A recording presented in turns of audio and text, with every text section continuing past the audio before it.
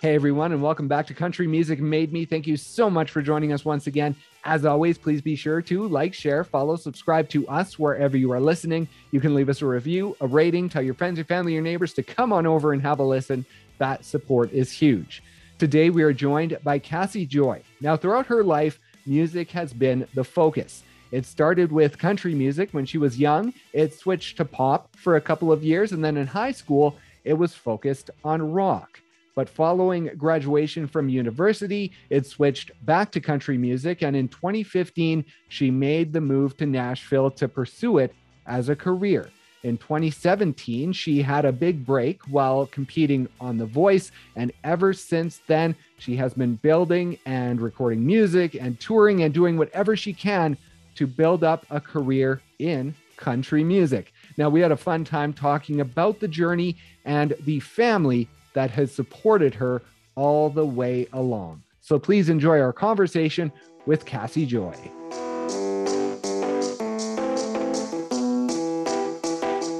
Home, which home are you in? Because you currently are on the road in a home, are you not? That is a great question. Yeah, we do live full time out of our bus, but right now we winterized it because we didn't have any gigs where we thought we were going to be utilizing it with gas prices and everything. You know, sometimes we're like, let's not fill a 150-gallon tank. And so we have been staying with my parents in Kansas City whenever we're in this area. And then we've got friends in Nashville that we can stay with if we don't want to bring the bus with us. So, Oh, okay. Yeah, great question.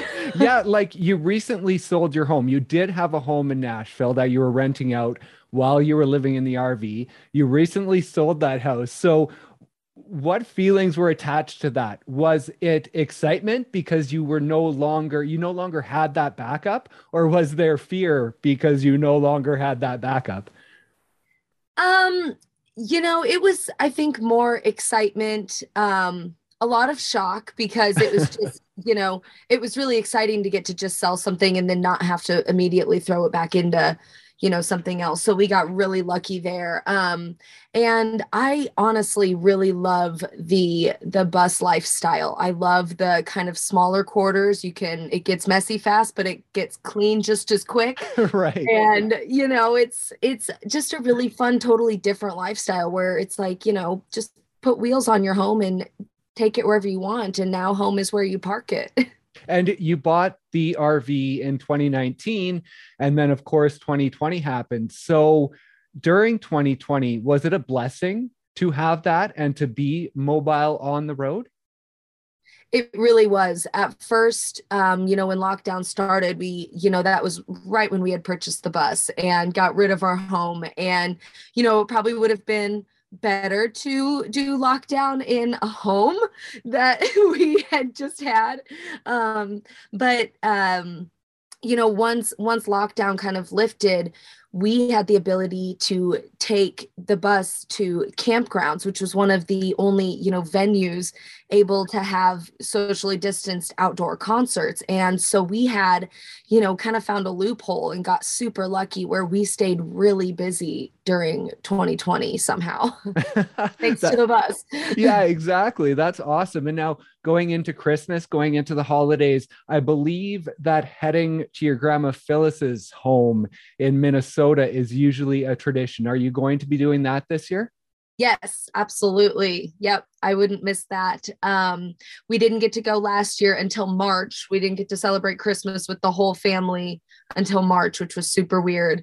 But this year, I think we're on schedule. Fingers crossed. That's awesome. And I know family means a lot to you. I mean, 9-hour drive from Kansas City to Nashville and the 3 or 4 hour flight. I think you know those two things pretty well. How many times have you done the drive? Do you know? I don't even know how to guess that number. Before my husband was able to move to Nashville with me, who's now my manager and tour manager and, photographer and bus driver and all the things. He ran sound for me at my show last night. But before he got to move, I was making the drive like almost every other week by myself with my dog, Danny, who's here, but he is very camera shy. So I made the drive by myself a ton of times. And now, Brian and I are making 10-hour drives every weekend, if not twice a week. We just got in from Chicago about 30 minutes ago, ran in and threw on a hat, and here I am. That's awesome. And with him being your manager and sort of jack of all trades, he sort of moved into that, I believe, in around 2016. He left his day job, whatever he was doing, to jump in with you into the music. Now, at the time, how scary was that? But now that it's been 4 or 5 years, how much of a blessing has it been? Yeah. It's been a total blessing for me just to have his talents, that he comes from a sales background, and he's just so charismatic and just the best guy ever. Everybody loves Bry. And that translated over perfectly to the music industry, and his just ability to learn anything and wear any hat that he needs to has been incredible. I think it was definitely terrifying for him, to say the least, in the beginning, because he comes from a corporate day job with, benefits and a 401k and, healthcare. And then so to come and work with me, one, I'm crazy, and I'm just so spastic, and, I'm the creative side, and that's not his, expertise. So I think it was definitely scary for him to get into, but I think he's doing an incredible job. But that must be pretty complementary, with you having that very artistic side and then him coming from more of the business side. You must complement each other very well in helping to drive your career forward. I think for sure. He keeps my feet on the ground when I'm just, floating in outer space, daydreaming and stuff. And he just deals with the business side of everything so much better than me. And his sales spiel is great. I don't like to talk myself up ever. So it's just been, and mainly just to be able to spend all this time with him. A lot of people would, think that's crazy, but we just work so well together, and just to have him by my side for every single step of this journey has been just so special. That's awesome. And I wanted to talk about some of the other family members who have been by your side for this journey as well, and what they've meant for you. And we talked about going to your grandma Phyllis's for Christmas. Now, what has she meant to your journey? I saw a clip where one Christmas she was playing the piano and you were singing along. So has she been sort of an influence for that piano playing since you were young? Yeah. So I'm really close with my grandparents. And so my grandma Phyllis is my mom's mom, and that whole side of the family is from Minnesota. So that's why we go up there. But I grew up just listening to her playing piano, her and my Aunt Joy, where I get the Joy in my name from. I was going to ask you about her next. So yeah. So her and my Aunt Joy and my cousin Amber, they all play piano. They read sheet music and know theory and all that. And I do not. I'm just by ear. Okay. But, nobody was ever wanting to be a performer or, a singer beyond being in the church choir. And but I think I definitely got, kind of an ear for, hearing acoustic instruments from them. And talk about your Aunt Joy as well, who you're named after. I saw a post that you had on Instagram just talking about her strength and what she's gone through in her life and what she's been able to battle through, and talk about her and the inspiration that she is as a woman, not just on the musical side. Yes. She's an incredibly strong woman. She is my mom's brother, so my Uncle Gary's wife, and we unfortunately lost him to cancer a few years back. And just the way that she handled that and just kept the family together and stayed so strong, for everybody else when she didn't need to, was just really inspiring. And she's just always such a super positive person. She definitely lives up to her name. And so I, maybe subconsciously like that got, passed down to me, but That's awesome. And of course, your Uncle Gary isn't someone else I wanted to talk about. He passed away and you had written a song back in 2016 for him. I believe, what was his nickname? Cacti? Was that Cacti. it? And so talk about him and what he meant to you before he passed away. Yeah, so that was my mom's brother, Uncle Gary. He was, you know what? It's so funny that you ask about. I was just thinking about him the other day because we always made fun of him. He wore the dorkiest outfits. He would do Crocs and socks and plaid with stripes and just didn't give two hoots about matching. And I've started to notice, I think I'm kind of following in his foot. I mean, okay, for real, I'm wearing purple pajama pants Nice. with a cheap sweater. But yeah, he was just definitely a wholeheartedly himself, you know, through and through. And honestly, he reminds me a lot of Brian, my husband. That's awesome. And now your parents, the two most important people who have supported you throughout this entire journey. At the beginning, when you were younger, what type of people were they? Were they musical people that sort of guided you in this direction? Or did you sort of pick up on music yourself when you were younger? Yeah, so my parents are absolutely not musical. My mom can actually harmonize a little bit. But yeah, they would say, like, you know, they would rather, you know, be torched than have to be on a stage and perform. But I was about 5 years old, and I found this cassette of Angels Among Us by Alabama. And it was the very first cassette that I ever found where on the back there was an instrumental version. And I was like, well, what's that mean? And so I put it in there and I'm like, there's no singing. That's for me to do. And I, you know, started practicing this obsessively in the mirror in my bedroom and, you know, brought this to my parents. I'm like, there's a talent show in Smithville, my hometown, right outside of Kansas City. And I'm like, I got to perform. And they're like, you have to what? You don't sing. We don't sing. What are you talking about? And honestly, it was not great. We look back and watch that performance and die laughing. Like, it was not good. So I don't feel like I was naturally like gifted with a voice or musical ability. I just loved the stage. I loved music. I loved the way it made me feel to perform it and to connect with other people through it. And so I think I just, you know, was like, well, I better work my butt off to be able to do this. And you can't sound like what I sounded like to do that. And so at the age of 10, you started to tour the Midwest in the country Opry circuit. Now, at that point, like you say, the singing didn't necessarily come natural. So when you were 10 and started to perform within that circuit, was it more about the performance for you than it was necessarily about the vocals? Yes. And that is something else that my mom had a big hand in, was my performance. We had moves for everything. We had this studio set up downstairs, which was just burlap with my karaoke CDs on the wall, and we called that the studio. But we'd go down there every night and I would, you know, practice my songs for her, and we'd be practicing the moves, and they were so stupid. Like, I was doing the electric slide. But, you know, yeah. So the performance aspect was always like, you know, if you're not going to sound great, at least look great. And I guess, yeah, the singing came after.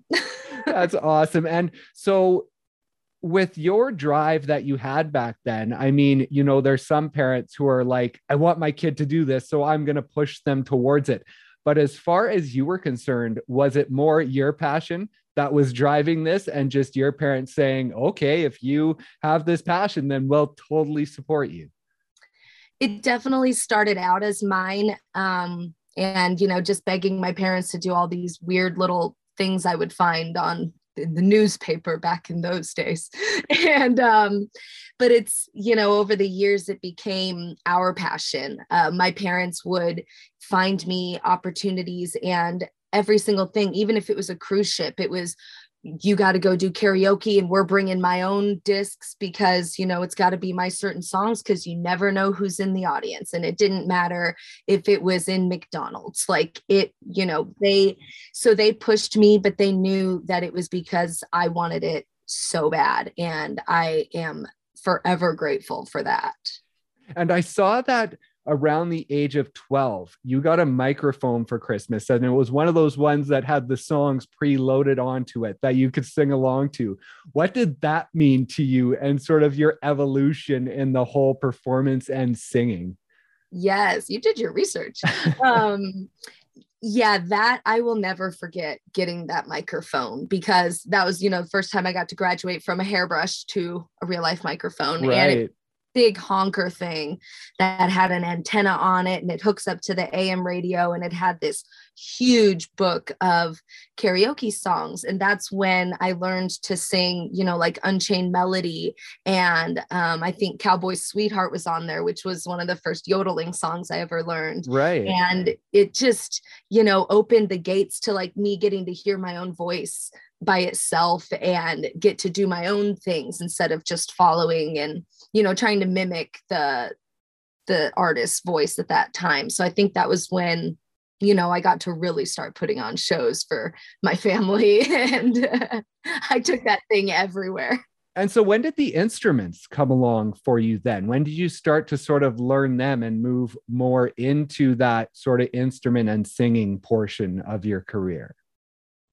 Yeah, so I didn't really, well, my parents, I asked them to, you know, put me in piano lessons. I thought I would love that. And I got this really ancient piano teacher who, you know, was like falling asleep during the lessons and trying to teach me like Beethoven. And I'm like snooze fest. Right. And so I did that for like a week, quit, and didn't really pick up playing an instrument again until like 2012, when Okay. I was in a rock band for a long time, and I was just the lead singer, headbanger. You know, I was writing the melodies and lyrics, but I had a guitarist and the rest of the band to write the music for me, so I never had to, you know, play anything. Or and then when the band broke up, don't date the guitar player, when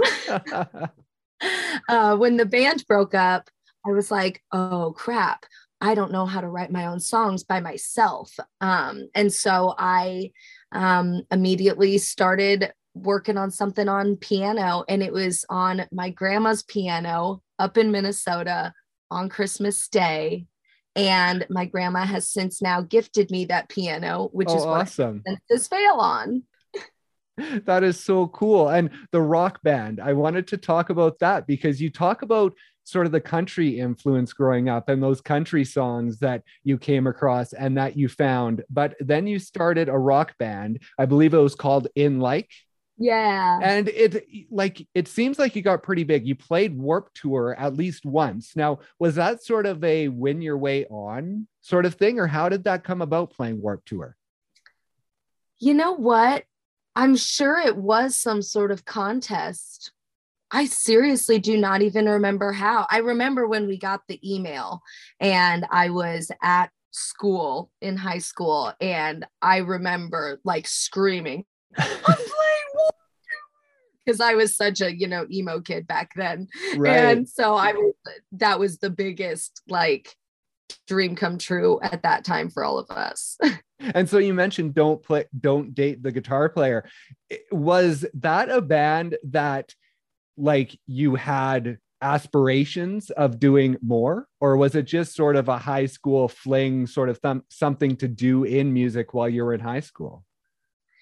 You know, I think at the time I really thought it was going to go somewhere, and I thought that, you know, rock was going to be my heart. And I think it had a lot to do with I had been going to the School of Rock before that, because the Radio Disney opportunity, it's a long story, but it ended up turning into the School of Rock. So I went from pop music to rock, and I basically just always did any opportunity that was in front of me. I just kind of tried everything. And in Kansas City, there's not as many musical opportunities as, you know, being in like Nashville or something. And so if rock music is the only thing in front of me, I'm going to be a rock star. And so I was wholeheartedly into that for a long time. And it wasn't until that band broke up and I started writing country music again. And, I think that's where my voice just sits. It's where my heart sits. And it's where I can, have the freedom to like really story tell. Right. And now we saw Cassidy Pope this year sort of bring out her emo side within her country music. Is that something that maybe we could see you doing in the future, is bringing back that rock more to your country music? Maybe, for sure. Yeah. I mean, yeah, I kind of can't say no. I feel like little emo and like rock vibes are always going to pop out. I mean, so Senses Fail, my latest single, yeah. There's actually an emo band called Senses Fail that I listened to in high school. And when I was writing the song, it just somehow worked that the hook and like the final, part of the chorus landed on, oh my gosh, Senses Fail. And that was the band that I was listening to during this situation that I'm writing about. And it was like this weird, like total emo, like dramatic moment, but full circle. That's awesome. I find it great that, you go from pop to rock and then you're in country. It's a really fun journey that you were able to sort of hit all the different areas. And I want to ask you, sort of based around the music, you did go to university to study education. Now, at that point, it seems like you were pretty focused on doing whatever music you could do to make music a career. So when you went to university, what was it that didn't just make you jump at music and just go full bore into music, but take that little break to get a degree? So I had actually never planned on going to college. I honestly like really hated school, minus the social part and the sports. I was super into sports. Right. But the brains part, no, thank you. And so I never planned to go to college. And then I got offered a track scholarship, and it was at a college close to where I grew up. And I thought, I was in the rock band at the time. And so I was still doing shows and writing with them, and working at the School of Rock. So I was still very involved with music. Oh, okay. But then, able to have something not as a backup plan. I don't like to call it a backup plan because this is the only plan. But like if a ninja star comes out of the sky and punches me in the throat and I can't sing or something, Right. like to... Oh, that's awesome. And so in 2015 was when you started to sort of make the transition to Nashville. Now, when you went there in June of 2015 to start tracking an EP, how did sort of how did you make those connections, and how did it all come about that you wound up traveling there to start recording? Yeah, I had gone to Nashville and met some people, met a producer, Jim Lightman, and Jay Buchanan, and they had a studio and, had done some research on me over, they couldn't have been MySpace. I don't know why I'm thinking MySpace. There's no way. That was like eons ago. But they found me somewhere and, had me come in and play some of my stuff. And I ended up getting really lucky. I did a Kickstarter to be able to fund that. So I raised, I think, $20,000. And then I was able to get some really good session players like Rich Redman, who plays for Jason Aldean, and Kyle Cook from Matchbox 20. And so it was a really cool experience, especially for being my first like intro to Music City. Yeah, exactly. And playing with those players, going to record your EP, and sort of the realization that country was the spot for you, not rock, not pop, but it was going to be country. How was that time in Nashville and just getting integrated and realizing that this is where you wanted your career to go? Yeah, I think actually with that first EP, Love on Repeat, I think I was still kind of trying to figure out what I was going to be. And when I listen back to it, I still love those songs. I'm so proud of that EP, but it's definitely more poppy than what I'm releasing now, I think. Right. And I kind of think Nashville and, the time that I spent down on Broadway and then the time on The Voice has kind of made me more country and just made me like really latch onto that and embrace it. And I think it feels more authentic to me too. I mean, but I do love to dance too. So I'm still going to throw some like poppy stuff in there sometimes, but That's gotta let great. the beat drop sometimes. Yeah, exactly. And there was a time when you first got to Nashville, you had a quote on your social media: "Thanks, Nashville, for letting my dreams feed me for another night." Now, I love that quote because is that sort of the mindset that you have to have in this career, is sort of day by day, and I made it another day of doing what I love. And now I'm going to look forward to the next day and not, getting too far ahead of yourself in the dreams that you have and what you want to do, but always realizing that for today, I lived my dream. Yep. Yeah, definitely. I mean, it's a tough lifestyle.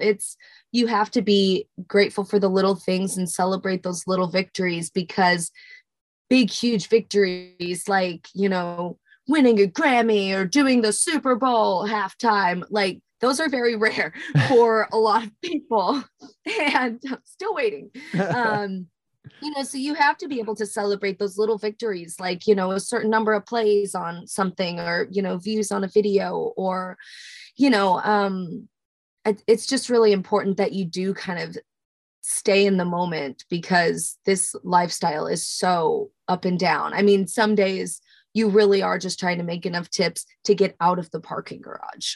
Right. And in 2016, June of 2016 was one of the highs that you had in your career. And that's when you had the cover of the Johnny and June song with Woody James that you posted on social media. Now, was that the first time that you sort of felt the power of social media? Yes, that came out of nowhere. So even back in the In Like days, we were trying so hard to make a viral video. And then, nothing ever hit. I think one got like 13,000. We were like, we've made it. But then, years later, Woody and we had been singing Jackson when we'd play at Tootsie's or Rippy's or wherever on Broadway. Right. And it would go over really well because Woody sounds, almost exactly like Johnny Cash. He nails it. And he came over one night. We're all just kind of sitting around playing music with our friends on the porch. And we've had a couple drinks, we're a little buzzed, and we're like, you know what? Let's set up the tripod and film Jackson. And it was such bad quality. I had to put it in black and white because it was such low lighting. I was like, this looks like crap to post. It's got to be black and white. And I posted it from my bar stool at Honky Tonk Central on like a Thursday at 2:00. And my phone is just, I'm like, what, like, is something in the background I didn't know about that, like, it was crazy though. I mean, it's something you like cannot recreate. I do not know why why which ones go when they do, but I'm grateful. And was it because of that video that the opportunity on The Voice came about? So The Voice actually saw my video of Jolene on my YouTube channel, and they said, we're still looking for our female country princess for the season. They kind of know what slots they're still needing to fill for each season. And they said, if you can be to LA in 2 days, which I was in Minnesota. I'm always in Minnesota, it sounds like. I was on vacation in Minnesota, and we ended up having to drive me 2 hours to Minneapolis to fly to LAX. And it was a crazy, crazy ordeal. So did that give you confidence going in the fact that they contacted you? It wasn't that you went to try out and stood in line for hours. They actually reached out to you. Did that give you confidence going into the auditions? It definitely did. And I had tried out a number of times for all the shows. And, each time I would get like one round farther before I'd get, the old wristband snip. And I had kind of written them off. I was like, I just don't think I'm, vibrant enough when I walk in there, and maybe that's just not the route for me. And right when I had kind of written it off was when they called me, and that's pretty crazy how that all went down. How did that help you grow as an artist? What did you learn on that show that you've taken with you throughout the last few years of your career? I think a lot of the main things that I learned were things that had to do with like branding and marketing yourself. And I took a lot from the fashion and the wardrobe ladies, and hair and makeup, just all the training that they give you behind the scenes, like the choreography that, I didn't know that was a thing when you're not actually doing dance moves, but you have marks you're going to go and hit. And I just thought all that, just getting to learn that behind the scenes was so cool. And one of the biggest things that I took away were the vocal lessons that you get behind the scenes. And I still, to this day, use my vocal warm-up that Tamara Beatty, who was my coach on the show, that she let me have. And it was a game changer for me. That's awesome. And over the last few years since then, you've really hit it hard with the live performance, and you perform a lot. And so how important has that been for you to take that opportunity and be able to push forward really hard and be sure that you get out there and continue to have your name out there, and not sort of sit back and wait for the opportunities to come to you because of that one opportunity? Right. Well, I think looking back on 2020 is a good way to keep the fire under you now. We have been so busy because we're so paranoid that it can all be taken away again. And so we have been yes people all year, and it's kind of made our traveling crazy. Like we just went from Kansas City to Wisconsin, back to Kansas City, and then we just did Chicago, and now we go to Arizona next. And it's just, we're all over the place, but we're just, yes. Anywhere we can play. That's awesome. And your new single is Census Fail. And you also have Namaste. And those were both produced by Mark David and Justin. Now, are those part of a bigger group of music that you produced with them as well, that we might see in an EP or an album? Yeah, that is the goal. I am hoping to release a bigger work, type of work. We'll figure that out, EP or album, in 2022. That's crazy to say. Yeah, I know, hey. It's going to be another year. It's crazy. And with Census Fail and The Money, those are two songs that you released that you wrote on your own. So over the last couple of years, what has the writing process looked like for you? It's been kind of a lot of writing by myself, just, with the whole pandemic and everything. I've been writing a lot by myself, and I love to write by myself, but there's also something, that you can't get by yourself with, writing with other people. I would not have come up with all of the lines in Namaste without my buddies, Zach and Michelle. And Zach is actually my guitar player in my band, and he also produced Poor Angel and then also Winter Wonderland that I just released. Right. So it was fun to get to write with friends and people that you really vibe with. I think that's how you get the best material is just having that good vibe where you can like just let everything out and be weird, and that's how the good stuff sticks. Yeah, exactly. And you do a lot of charity work. How important is that for you to use your platform to help others? Yeah. Kids and animals are my big one. I am just a huge advocate for, being the microphone for people who don't have a voice themselves. So anything with children's welfare, animal rescue is my big end all be all. And so, yeah, anytime anybody asks if I am around and I can make it happen, I'll make it happen. And over the years, you've talked about sort of your self-confidence. I saw in 2017 after The Voice, you had a post about really taking control of your self-confidence. And within this career that you can be so judged about, you can be judged on your looks, your music, really anything, because you're putting yourself out there. What has that journey been like for you in gaining that self-confidence and really being able to take it forward day to day? Yeah, that's something that I have to constantly remind myself about, and to just, always be mindful of, not scrolling Instagram for too long, because you get into the comparison game, and, they say comparison is the thief of joy. And, but I'm definitely guilty of that sometimes. I made another post about this was, I had one of the coolest shows ever. I surprised a bunch of kids at my old elementary school, and they're all crying and I'm crying tears of joy. It's amazing. They made me feel so cool. I go home, I look at Instagram for 1 second, and I'm about to have a mental breakdown because somebody else got a bunch of likes. I'm like, what is that? That's so dumb.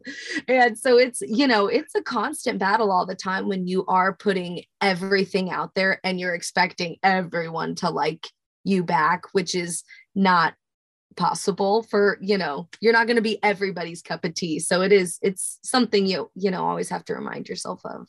And you do put yourself out there quite a bit on social media. You're involved in really letting people know about your life. And so how much of a balance is that in these days? You almost have to create that content, right? It's a part of the game now, is how many followers you have. And so what kind of balance is that in creating that content so you do get the followers, but not getting stuck in that trap of every day, I have to create content, I have to create content, I have to create content? Right. That is another thing I really struggle with is, I'll be gung ho, and, it helps if my plans are already exciting. Like if I get to sing at the Chiefs game, then it's like, woo, I got some content for that day. But on days where like, I do not want to put on makeup and I do not want to change my sweatpants, and well, like right now I'm in my pajama pants, it is hard. And it's hard to not feel like you're losing a whole entire day of being relevant on social media. But that is a good way to have burnout. If you don't give yourself some days to like have some privacy, and, sometimes it's okay to make tacos and not document every step of it. And I do feel guilty about it, but sometimes I want to make my tacos alone.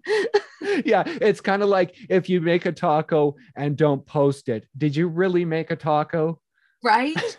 Well, and so I'm always like, I got to post real quick so grandma doesn't think I'm dead. Because if I don't post to my stories, she's texting my mom, is Cass okay?